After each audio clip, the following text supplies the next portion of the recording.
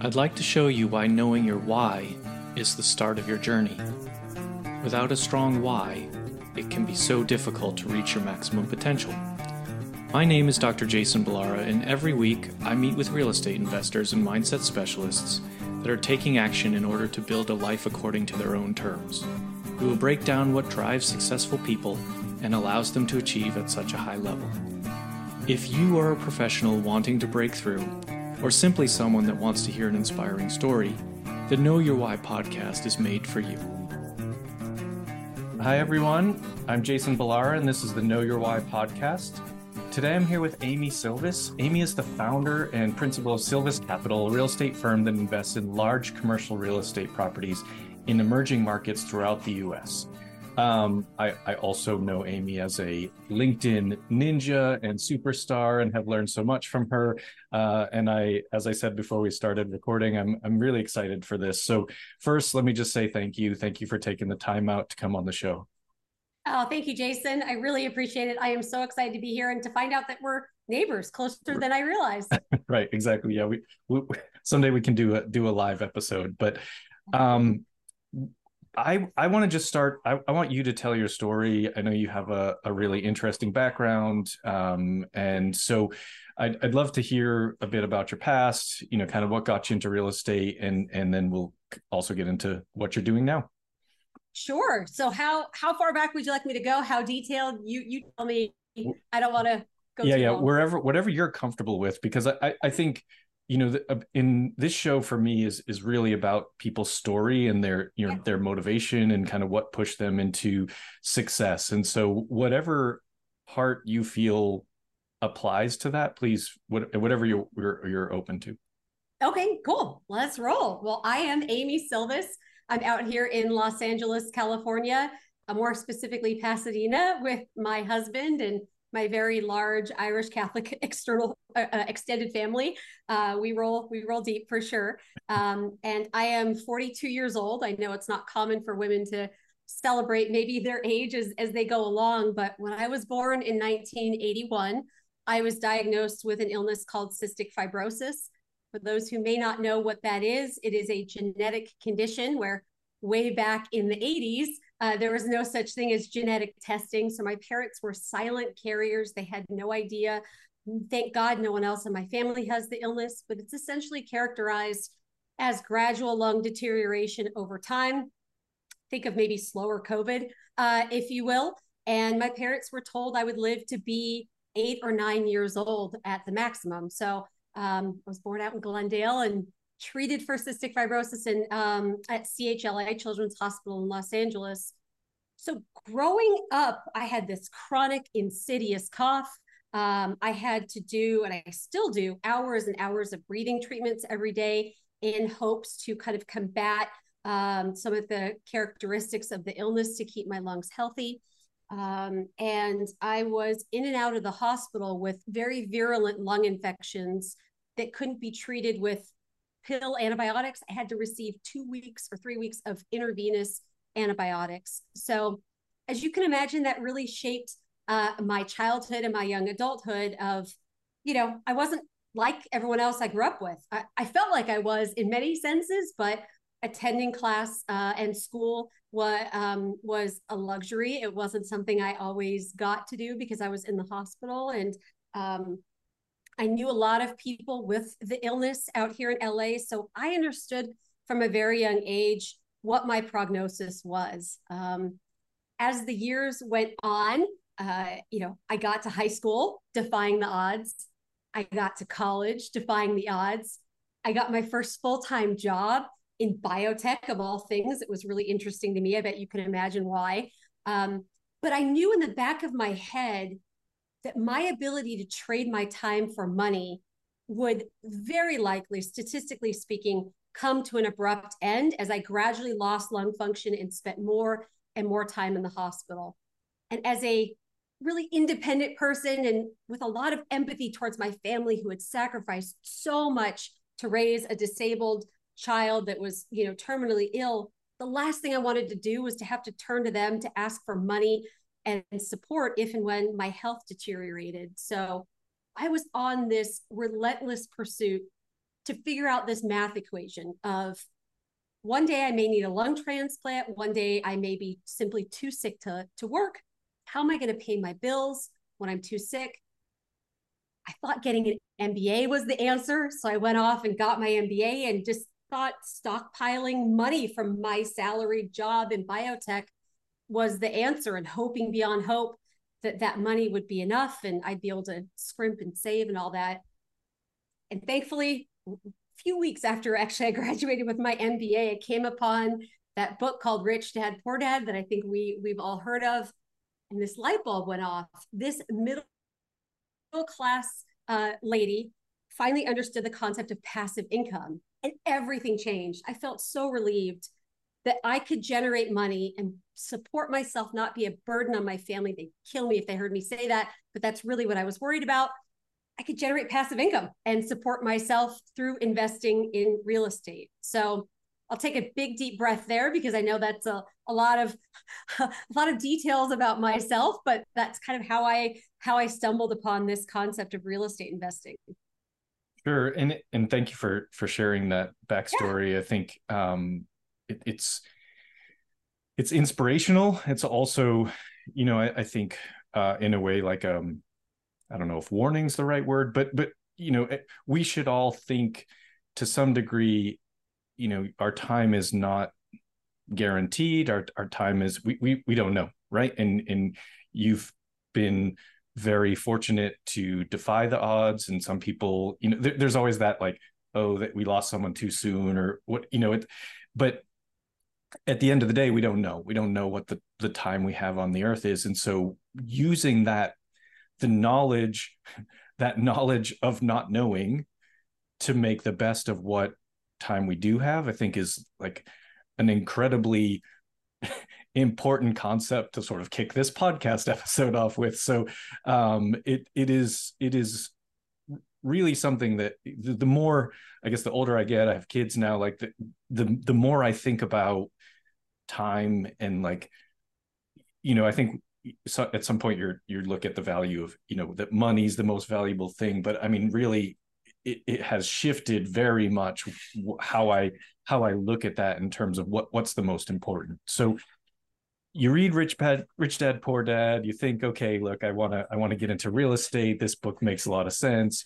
What did you do? What did you do to get started? What were your first steps? That's a really good one. So my first step was to get into a coaching program. I was balancing already 2 full-time jobs, the home care, the breathing treatments, dealing with cystic fibrosis, I considered to be a full-time job. I was in biotech. That was another full-time job. And I was somehow trying to, take on this third full-time job or side hustle. But yeah, jumped into because, living in LA, I didn't even have my own home that I occupied. I've always been a renter, even though my dad does seismic retrofitting out here in Los Angeles. I just didn't have much of a real estate kind of understanding or background. So the coaching and having, being able to learn to be an expert in this field was something I had to do. Yeah. And so you did a mentorship. I guess, what was the focus of that? Because there are a lot of mentorships out there. Some are focused on acquisition, some on capital raising, some on asset management, some are sort of supposed to be full, full cycle of everything. But yeah. What did you look at? What appealed to you? What was kind of the starting point? I was the typical person that went with, it was actually a Robert Kiyosaki branded program. This was back in 2010, maybe 2009. Yeah, 2010, somewhere around there. I'm sure it was white labeled and, whatever that was, but it was really focused on acquisition, underwriting, and figuring out how to find a deal. And there wasn't much, as there really isn't in many programs, asset management, kind of capital raising was friends and family.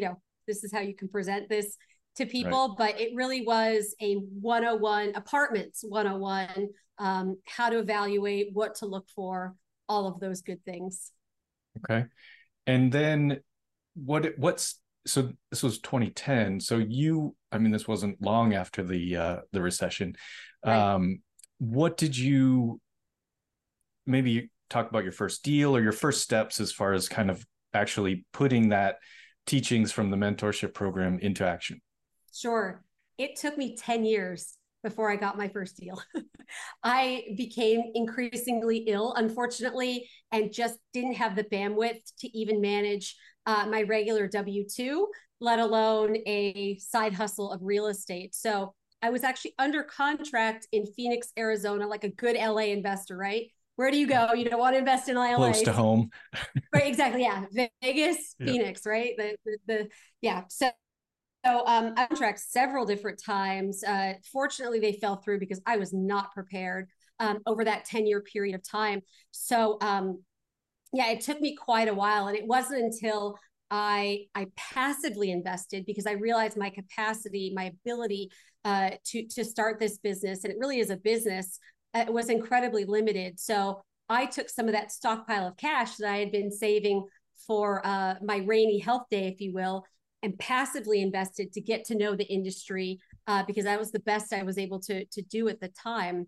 Yeah. I then enrolled in another mentoring program after that, knowing I had to get an even deeper dive and knowing that a life-changing cystic fibrosis medication was currently going through FDA review, and there was a big chance that I might get my health back. So I went all in.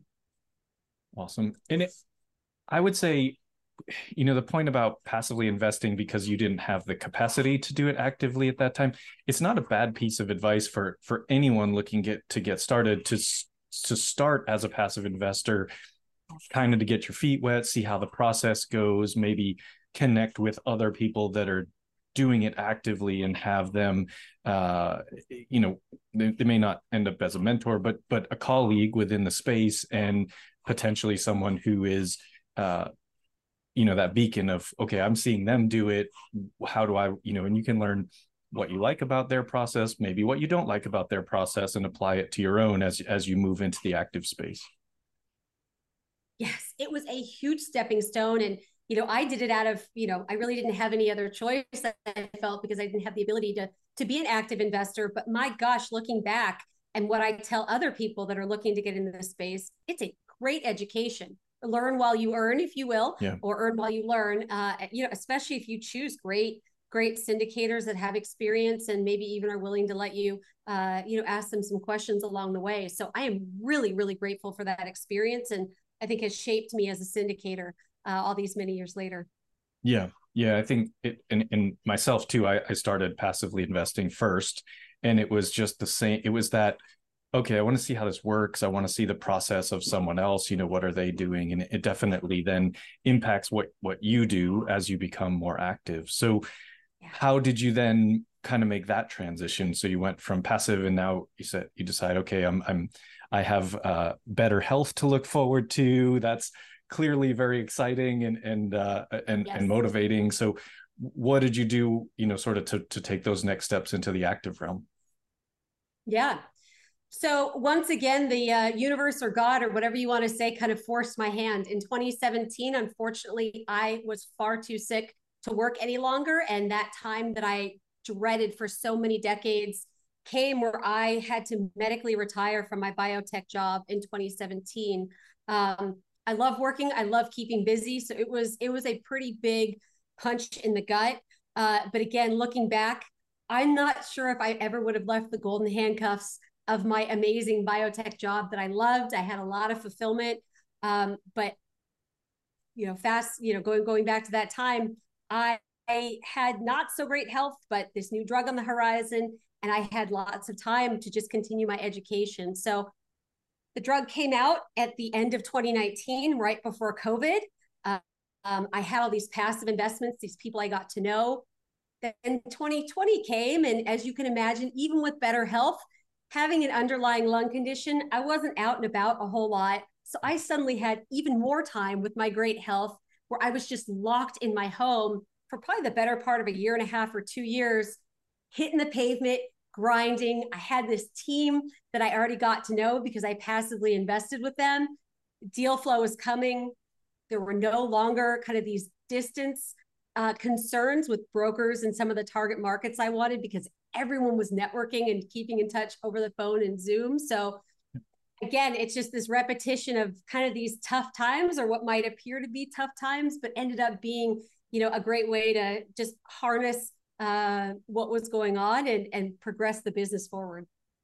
Yeah. Yeah. I mean, you can take adversity and sort of let it hold you down, or you can use it to your advantage. And you've obviously done that a number of times, but you can take, a lot of bad things happened during COVID, but a lot of people use that time to refocus, shift, businesses, market, like the ability to work from remote, the ability to, network long distance, a lot of those things that we maybe thought weren't available, acceptable, whatever you want to say, they were, they came to the forefront, and it was like you had to work from home, you had to figure these things out. What it as it turns out, that's actually pretty good for business in general, and so it changed the way that the world operates in a lot of ways. And so you use that time productively, and I think hopefully there's not another pandemic anytime soon, but like I think the lessons here that maybe you can share with us is what did you do tactically? Okay, here I am, I'm trapped in my house, but I can use this to my advantage. What did you do? Because I know just from knowing you and seeing you on social media and LinkedIn specifically, and think like you are very, very good at using those platforms. And I think people can gain a lot of value from sort of understanding the path that you took to kind of utilize those maybe different methods than had been traditional to that point. Yeah. Well, I think to your point, and I appreciate your very kind words. I appear on LinkedIn as a person that specializes in investor relations, which is true, but I started off in this industry through acquisitions. So I was an underwriter, I sourced deals. And so I was glued to this very computer. And whether it was having Zoom meetings with brokers, with sellers of apartment complexes, my phone was also glued to my ear, networking, finding these deals, and then analyzing them on our underwriting template. It is a shots on goal game. And as many people probably remember, GDP, I think, plummeted by 20% quarter over quarter from Q2 to Q3 of 2020. Unemployment was at 10%. There were a lot of people that were pencils down. There's no way I'm buying anything. There were no vaccines. A lot of syndicators weren't interested in purchasing, and we were full throttle. We were going to find good deals, and find good deals we did. So it was just a lot of repetition, shots on goal, figuring out who was distressed, who was ready to sell, and honing my underwriting skills with my business partners to make sure, we really got great deals for our investors. Yeah. And I feel like this has been a common theme on with guests that I've had on, and people that have been through something, people that have been doing it for forever, been through 2008, the recession there, people that we've come through COVID now we're in another, COVID was a sort of remarkably short downturn in the market, but then, now we're in another space. But I think the point is that people that don't just stop because things get hard or different, or that's who really has success. And it's the people that didn't stop when COVID came did really, really well over the next few years. Like, I mean, and good for you for not, sort of just abandoning ship because it got a little bit scary or difficult, but you just stick to your fundamentals and kind of push on through. So you were, at that time, you were doing acquisitions, and are you still doing acquisitions? How has it evolved for you? I think a lot of us, when we come into, especially that sort of multifamily syndication space, you might start out doing everything, just kind of trying to find your spot, your seat at the table, and then you gradually get maybe honed into one or maybe multiple. How has that journey been for you? Yeah, I continue to do acquisitions. I love market research. I love the hunt to find deals. There's something really, really exciting about that. And, a few years into doing that, I couldn't help but tell other people, especially people in California and New York, what I was doing. And I received the feedback, especially on LinkedIn and from other friends and family, of, hey, I've always wanted to invest in real estate, but I don't have the time. I've got kids. I've got a full-time successful career. I've got hobbies. I can't source these deals and operate them like you can. Take my money, help me invest alongside you. So that really kind of happened by accident. And we all know the great Yona Weiss, or if you don't know him, find him on LinkedIn.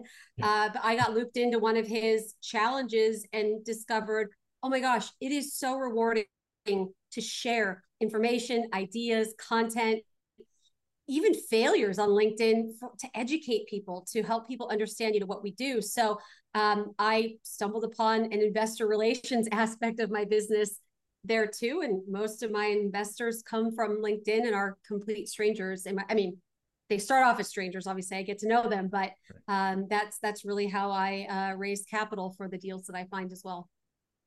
And you said it's a shots on goal game, and you were in reference to finding deals, and that's true, right? Like a lot of people say you have to underwrite 100 to make 10 offers, and then one of those offers might get accepted. And however you break down the numbers, people say now you have to underwrite 200. You know what I mean? It's just, but would you say the same thing in terms of finding investors, whether that's through social media or through direct contact or what?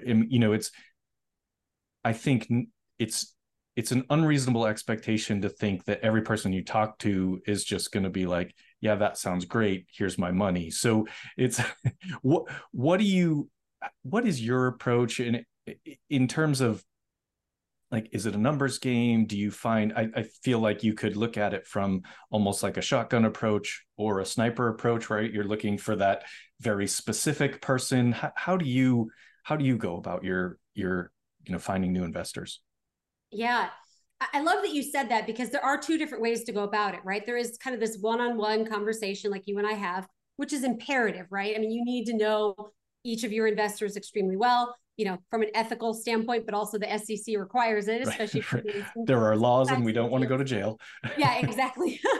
But this one to many, where you can get information out to people and educate them, and have interactions with them where you don't necessarily have to be present, like LinkedIn, like social media, can really help. I picture a funnel, right? So at the very top of the funnel are the people that are looking at your posts, that are maybe watching your webinars, ways that you're adding value. And that is really how I think of it. And maybe you've read the book called The Go-Giver by Bob Burg.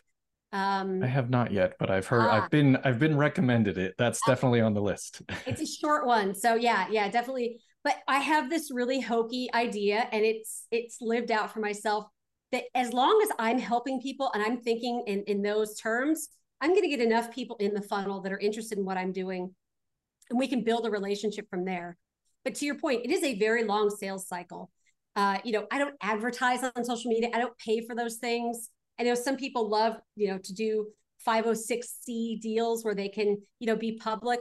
It takes a lot to get people to invest in deals. They're not going to just see an opportunity and run with it. It is a relationship. So from my experience, it takes on average 8 or 9 touches for someone to feel comfortable to get on the phone with you and even discuss a deal. So posting on LinkedIn and having great content, for me, I found by the time people get on the phone with me for the very first time, before I've even met them, many of them say, Amy, I feel like I already know you.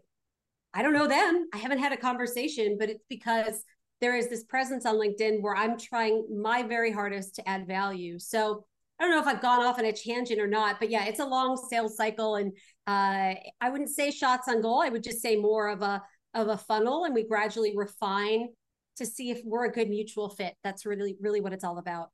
Yeah, it's a great point. And I think the fact that people say, like, I feel like I already know you, and I feel that, I feel like I know you, and this is the first time that we've talked on LinkedIn and things like that, but like, it's the first time, like, we've talked face to face, and it's like, I feel like I know so much about you. And it's social media is an interesting thing that way, because it's like, go to, sometimes I struggle with it, because you go to a conference or something, and you might meet someone that is really active on social media. They have a high or a large following there, and and you go up and you get the opportunity to meet them, and it's exciting. And it's almost like, I sometimes feel like it's hard to have a conversation because you already feel like you know the answers to the questions you would ask someone that you just met for the first time. Right? Like you're like, and maybe that's just me, but it's like to go up and in something that they might tell you as part, like you might already know about their kids because you've seen them on social media. You might know about their pets because and it's like, I don't want to be a stalker, but I know you put this stuff on, that kind of thing. So it's an interesting thing, but the reality is that is really kind of what we're trying to create with social media, maybe with this podcast, with anything, trying to let people know us and let them know, maybe most importantly, what we're doing, like what the concept is here, and why they might want to get to talk to you, right? Like what would be that opportunity for them. So what do you tell them? What do you say, when someone comes and they come through your funnel and they're like, I don't know anything. What do you tell them? How do you describe it? Because I have my own ways, but I'm always interested in what people say to investors when they meet them as to describe the process. Yeah. Well, I actually have a webinar I have people watch that describes what we do before they get on the call with me. So I try really hard when I finally talk to people one-on-one to make it about them. Obviously they can ask me questions. There are usually some things that they're interested in and getting more clarification, but I try as hard as I can to make the call about them, what they're looking for, what their history has been, what their expectations are, what their risk tolerance is. But let's just say, to answer your question directly, I'm at a networking event and someone asks, hey, what is it that you do? How does this work? It is, the real estate syndication is we buy large apartment complexes in emerging markets throughout the US with our investor partners. So we pool that money together, and that's a syndication. Yeah. And it's well, I guess it shouldn't be surprising, but I think a lot of people just don't know what it is, right? So it's foreign to them, and so then there's some level of fear. Even though they might say, "Oh, that looks like a great opportunity," they just have fear about sort of being a part of it because of that. It's foreign to them, and I think having the webinar that you can send them and be, we've started doing some of that as well. Just like, hey, why don't you look at this? That way, when we get on the phone call, I can get into the part about what's important to you more so than you're just asking me the questions like, what is this, right? So it definitely helps that process. It helps people be at least at the level of comfort where they know what they're talking about, and now they can ask some of the more the deeper questions behind the process and what goes on. How do you feel about the market right now? Do you find this more challenging, either from a deal standpoint or even new investors? What are you seeing, in today's market?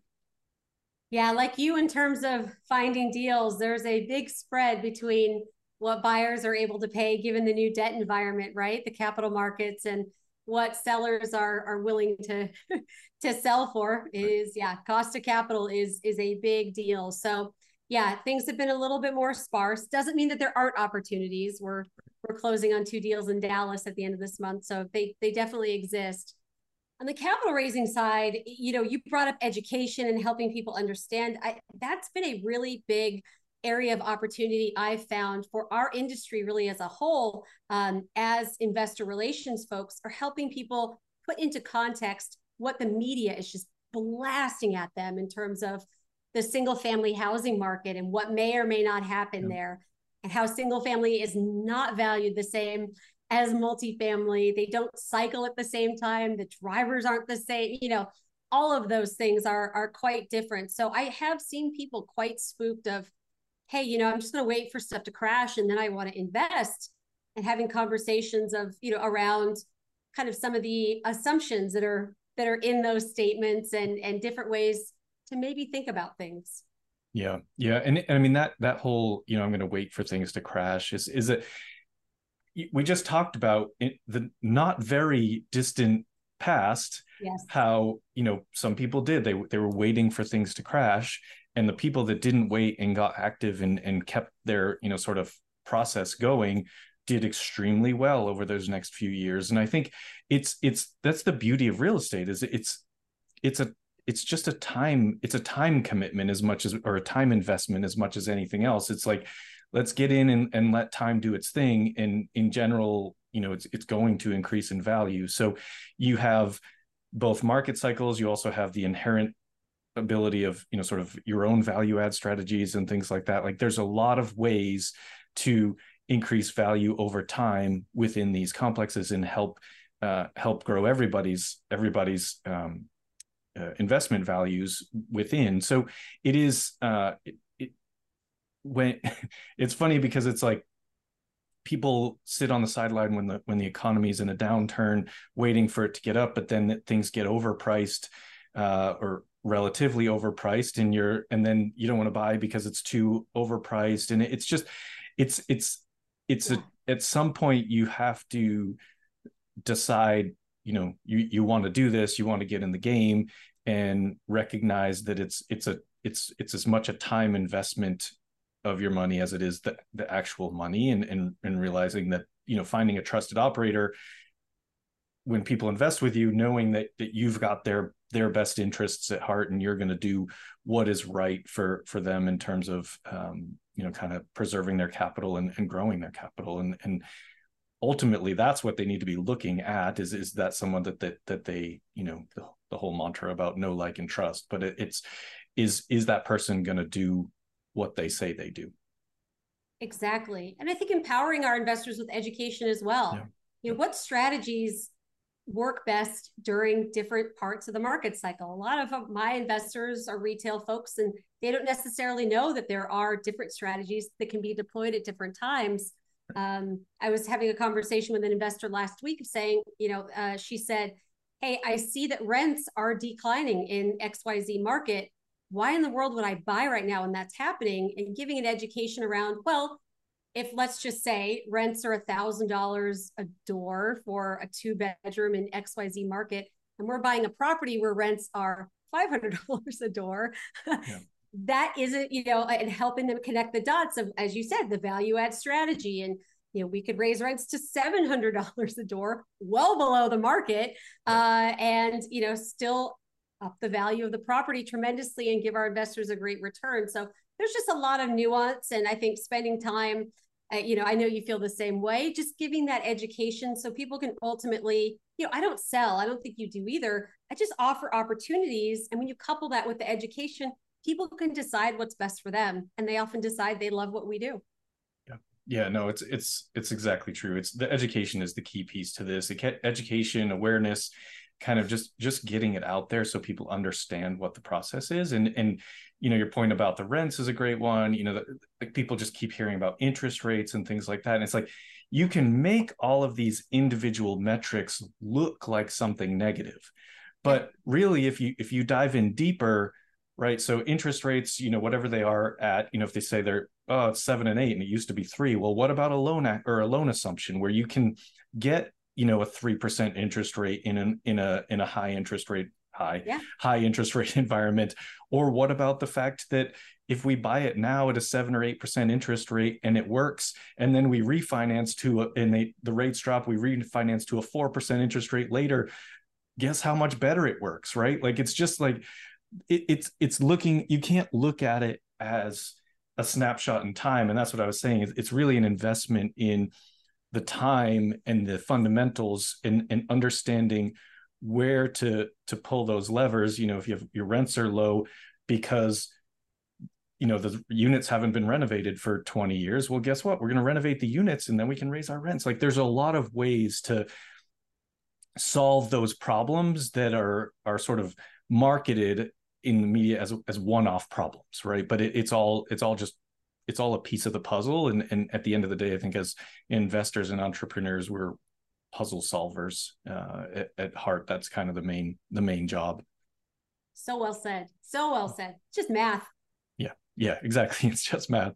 Well, Amy, I'm going to shift gears. I want to ask you the questions that I get to ask every guest. And as much as I like talking to you, I don't want to keep you all day. It is a beautiful day here in Southern California, as it almost always is. So we'll both save some time to get outside. But first question is based on the name of the show being Know Your Why. So what is your why? What drives you? You obviously have a very compelling story. So what keeps you going? In search of bigger and bigger wins. Sure. So the irony is I have the health now to trade my time for money. I originally got in this space because I was afraid I wouldn't be able to. So that obviously I'm incredibly grateful for. But my husband and I have two whys. The first is my husband grew up in East Los Angeles, the product of after school programs that really kept him growing and learning and company after work or after school when his parents were working. So we are interested in putting charities like the Heart of LA and after school program out of the fundraising business. We want to be able to donate and give so much money that they're able to, create an endowment, be self-sustaining, all of those things. So it is a big, hairy, audacious goal, but we know the power of real estate, the wealth creation, and we know that we're going to be able to do things like that to support the community. There are also 10% of people with cystic fibrosis that do not benefit from this miracle drug that I'm on. I think of my dear friend named Emily Kramer-Gollenkoff. She has an organization called Emily's Entourage, and she's making sure drug development continues in this space so no one with CF is left behind. We also want to bless their pants off with a whole bunch of money so we can find a treatment for those people who are living with the illness so they can live incredible lives and have the hope of a long future like I do. Awesome. I love impact. I love that's like I've said this before on the show, but like when I went to the first live conference I went to was the best ever conference, and was what blew me away. I mean, it was great. Lots of great speakers, lots of really successful people, but what I loved the most was just listening to the investors that had gotten to the point of impact, like that's what they were still working for, because people will put a negative spin on sort of wealth and be like, well, how much money is enough, why do you need more money? And it's like, but what you don't realize is, like, if you really want to have these goals like you do, to impact after school programs with children here in LA, to impact cystic fibrosis, to we have the same thing, like we have similar goals within our family to create impact in the causes that we're passionate about. And it's just that's why it's not enough. That's why more money matters, because you can actually start to make a real difference in these types of programs and at a very high level. So super cool. I love that. Thank you for sharing that. That's great. I feel like you've been an open book, so this is a harder question, but is there something about yourself that isn't common knowledge that you could share with the listeners, just to let them know you a little bit better? Special skill or a hobby, anything like that? I have a really bizarre knack for knowing 1990s rap lyrics. I don't understand why. It makes no sense. This middle-aged suburban white lady, what is happening? I don't know what it is. My husband just is, I'm bright red because it's just so weird. There must have been something about my brain at high school time with music that was around that the lyrics just are in my head. I can't remember where my keys are to go out to, lunch, but somehow these lyrics. So if you ever take me out to karaoke, I don't need to read anything. I can just say it from memory, and it's really awkward and uncomfortable because I'm a middle-aged white lady from suburbia. It actually sounds amazing. That's definitely would like to go to karaoke with you. I don't even think I like karaoke, but that sounds amazing. When people hear this and they want to reach out to you, what's the best way? Sure. So as you mentioned, I'm super active on LinkedIn. If you can remember how to spell my last name, or maybe Jason can put it in the show notes. We'll put it in the show notes for sure. You can find me on LinkedIn. I try to add tons of value every day with daily posts. And then we have a free educational webinar, as I mentioned earlier, at Sylvis Capital /webinar. So sylviscapital.com/webinar, where you can learn just the fundamentals of syndication investing and some of the benefits it can offer to you as an investor. Yeah, and we'll put all that in show notes too, so people can find you. But I can personally attest that you are very accessible on LinkedIn. So that's a good place to start. Final question for you, Amy. What piece of advice would you give to someone who is getting started in real estate? They want to follow in your footsteps. They have an interest. What would you tell them to get them going? So if they're looking to be active investors, find a team. This is a team sport. It was something that I was really stubborn about. I wanted to do it, get it done. I didn't realize how even the biggest names you've heard in this space have teams behind them, have teams that they work with, and you can go further faster with a team for sure. Yeah, no, 100% agree. And I have I've long been a DIY person myself, and making that shift to realizing the importance of teams and partnerships and all of that is it's been important in this particular space, but it's also really kind of an important life lesson, I think, to realize how important, sort of your team is around you. So, yes. Well, this has been amazing, as I anticipated. Thank you so much, Amy. I really do appreciate you coming on the show, taking the time out today. It's going to be a ton of value for listeners. I do appreciate it very much. Oh my gosh, this was so much fun. You're very talented at what you do. Thank you for the honor of being on here, and hopefully we'll grab some coffee, neighbor, one day soon. Yeah, 100%. And folks listening, I know you're going to love this episode. I know you're going to get a lot of value out of it. Please like, rate, and review the show so we can get more guests like Amy. And thank you all for listening. I'd like to show you why knowing your why is the start of your journey. Without a strong why, it can be so difficult to reach your maximum potential.